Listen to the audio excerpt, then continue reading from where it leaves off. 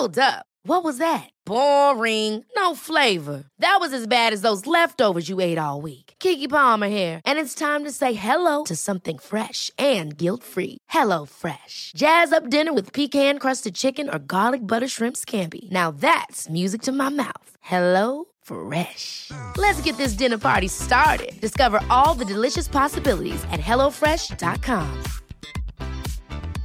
Hey, I'm Ryan Reynolds. At Mint Mobile, we like to do the opposite of what Big Wireless does. They charge you a lot, we charge you a little. So naturally, when they announced they'd be raising their prices due to inflation, we decided to deflate our prices due to not hating you. That's right. We're cutting the price of Mint Unlimited from $30 a month to just $15 a month. Give it a try at mintmobile.com/switch. $45 up front for 3 months plus taxes and fees. Promo rate for new customers for limited time. Unlimited more than 40 gigabytes per month. Slows full terms at mintmobile.com.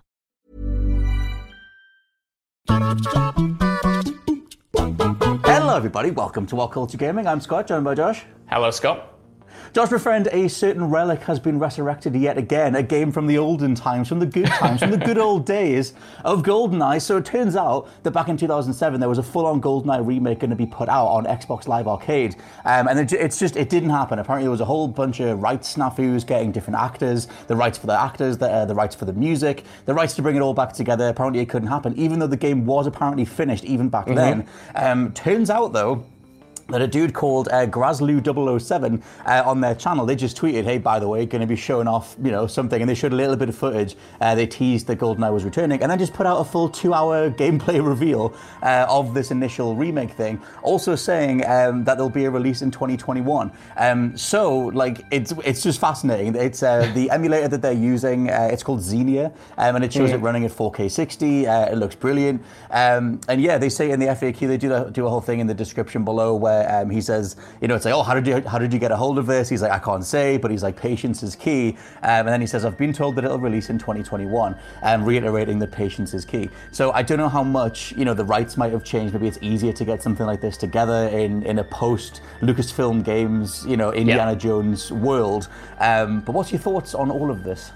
Well, it's always fascinating when, like you said, an old game that was pretty much, like you said, again, almost 100% done, gets unearthed, and now we've got this whole, myth around it. Is it going to come out this year? This YouTuber seems to think so, and how will people respond to it? Because it's not necessarily the first time they've tried to bring GoldenEye back, but it's interesting why it was canned at the time, and why we ended up getting that other GoldenEye 007 game. I think it was for the Wii that had Daniel Craig in it for some reason, and wasn't very good. GoldenEye, obviously, I don't know, mate. It was just a weird project. Why would you make GoldenEye, but then put in the Daniel Craig era actors in it? It was like, what's going on? What is this hodgepodge of influences? Brand synergy, mate. I will concede to you that it might have been all right. Okay, I will go as far as that. That's the ceiling. But I think GoldenEye, for me, it was sorry, go on. My GoldenEye benchmark was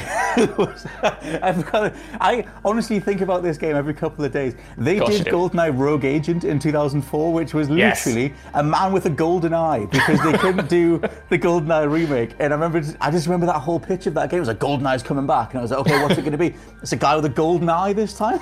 He's got it. What are you guys doing?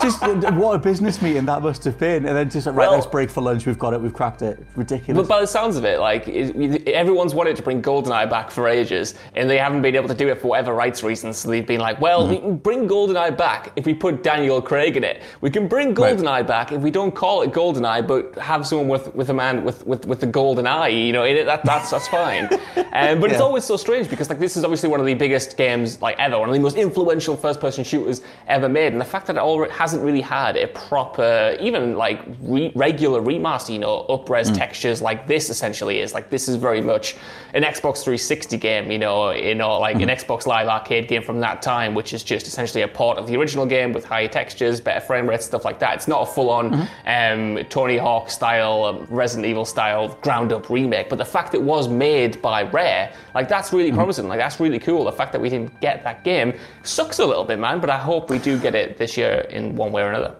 Well, I'll tell you what else as well. Looking at this footage, I messaged you before we started recording it. Oh my God, do I miss Time Splitters? Because like the dudes that made GoldenEye, there was these 3 guys that formed Free Radical after they made GoldenEye, and obviously I remember having that bombed, like that realization drop in sort of like the late 2000s or whatever. Like, oh my God, that's why Time Splitters feels so good, because it's the same dev team, and obviously Free Radical folded. They'd folded into Crytek or something. Either way, Time Splitters went away, and the IP is just sort of up in the air. But there was this really specific feel to the way that GoldenEye plays. The same with Perfect Dark, and the same with Time Splitters, where it's kind of like an almost floatier sort of feel, where you're kind of aiming like within the frame, and you can kind of like zoom in and do specific shots and come back, and like in a way, especially in GoldenEye, it takes care of a lot of the aiming for you. Like it'll make sure that you're doing really cool cinematic kills. You're shooting the dude on the toilet at the beginning, or you're doing some sort of kill that sends them flying over a railing or whatever. And I love that. I love being right in the moment. I remember that it all just kind of came together so well. Like I went back to Perfect Dark, and I still haven't finished GoldenEye because I never had it as a kid anyway. Whole separate thing. But the way that those games play, that style, that Time Splitters style, I think that's something that still makes it fresh, even if you brought it back today. Yeah, I mean, I'm not gonna lie, Scott Elford. When I was a kid, like it was a case of me just playing GoldenEye around friends and cousins' house rather than owning it myself. Like for me, Time Splitters was my entry point into that kind of brand of first-person shooting, just because I was a bit indie, you know what I mean? But it makes me interested in how we got to that point, you know what I mean? I've always wanted to go back and experience GoldenEye in its proper form, or as close to its proper form as I can, without having to go back and buy a bunch of consoles and stuff like that. We've never really got it to this extent, and it kind of makes me wonder about James Bond games entirely, you know what I mean? There was a GoldenEye fan game that was actually cancelled. It was, well, not cancelled, it was shifted because it was hit with a cease and desist letter from the rights holders. I think it was early last year, so they've pivoted that into being an original game now, but it's like that was in development for like so long that it makes me think it was only hit with that letter because whoever owns the rights to Bond games are like getting fully back in the flow of things. We know we've got the IO interactive Bond game upcoming.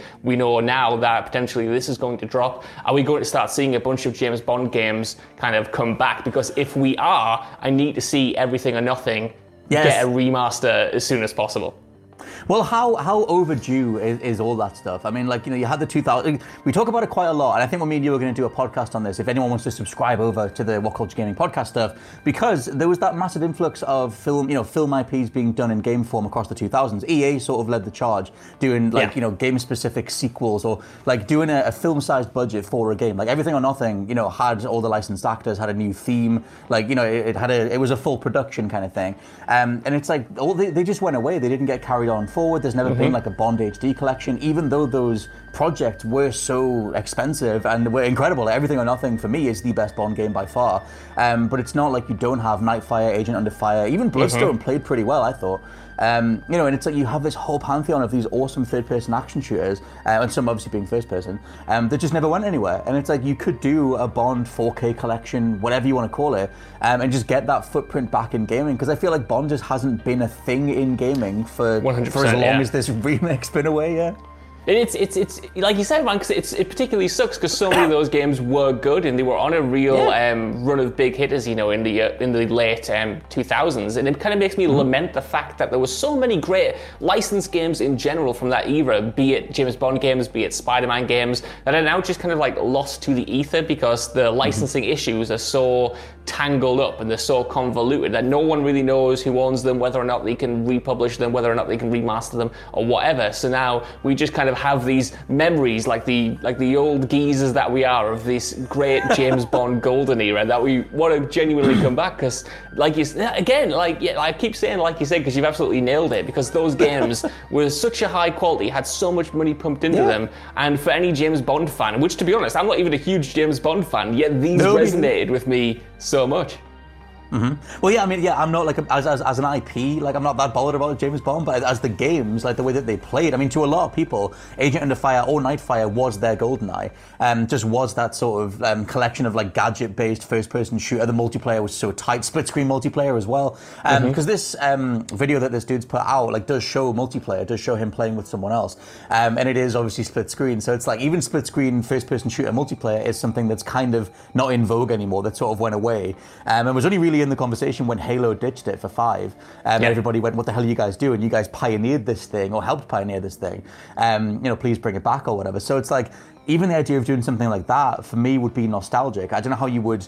I know everybody's obviously like stuck at home at the minute, but I still like if they did a split screen GoldenEye remake, hopefully that would make split screen gaming become a thing again. Like I would hope for stuff like that. You'd hope so. I mean, I miss split screen gaming massively. And I remember when we had that stint in the early 2010s where it just looked like publishers were trying to kill it dead. But unfortunately, we have had a lot of games, re-embracing that feature over the past few years. We've had games built around it, like A Way Out, the Joseph Fares game, which is just awesome and plays with that structure in really intriguing ways. But yeah, like something like this right now, I think would not only spark the old nostalgia receptors in the brain, but could kind of hopefully bring in a kind of couch multiplayer style of first-person shooting that is very not in vogue at the moment. Yeah, there's that, and there's the fact that, the feel of it is just so not a Twitch shooter. Like, it is just way more cinematic and kind of floaty, and it's just enjoyable. One last question for you, though, Josh Brown. Agent Under Fire or Nightfire? Oh, because I'm of a certain age, Scott, it's Nightfire for me. Nightfire was like our GoldenEye when we were growing up. That on PS2 around friend's house, that was just as iconic. Bring Nightfire back, give me Nightfire.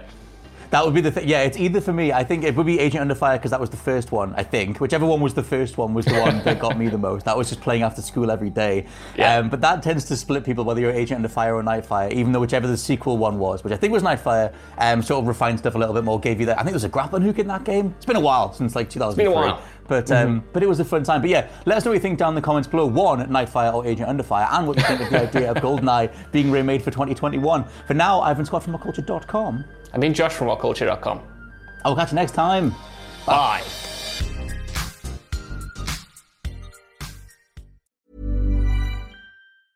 Ever catch yourself eating the same flavorless dinner 3 days in a row?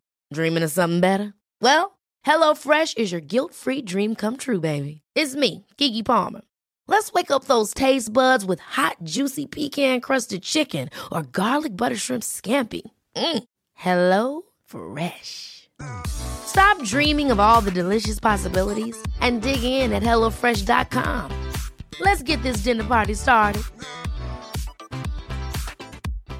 Hi, I'm Daniel, founder of Pretty Litter. Cats and cat owners deserve better than any old-fashioned litter. That's why I teamed up with scientists and veterinarians to create Pretty Litter. Its innovative crystal formula has superior odor control and weighs up to 80% less than clay litter. Pretty Litter even monitors health by changing colors to help detect early signs of potential illness. It's the world's smartest kitty litter.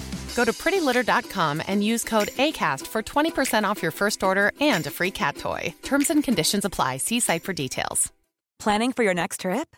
Elevate your travel style with Quince. Quince has all the jet-setting essentials you'll want for your next getaway, like European linen, premium luggage options, buttery soft Italian leather bags, and so much more. And is all priced at 50 to 80% less than similar brands. Plus, Quince only works with factories that use safe and ethical manufacturing practices. Pack your bags with high-quality essentials you'll be wearing for vacations to come with Quince. Go to quince.com/pack for free shipping and 365-day returns.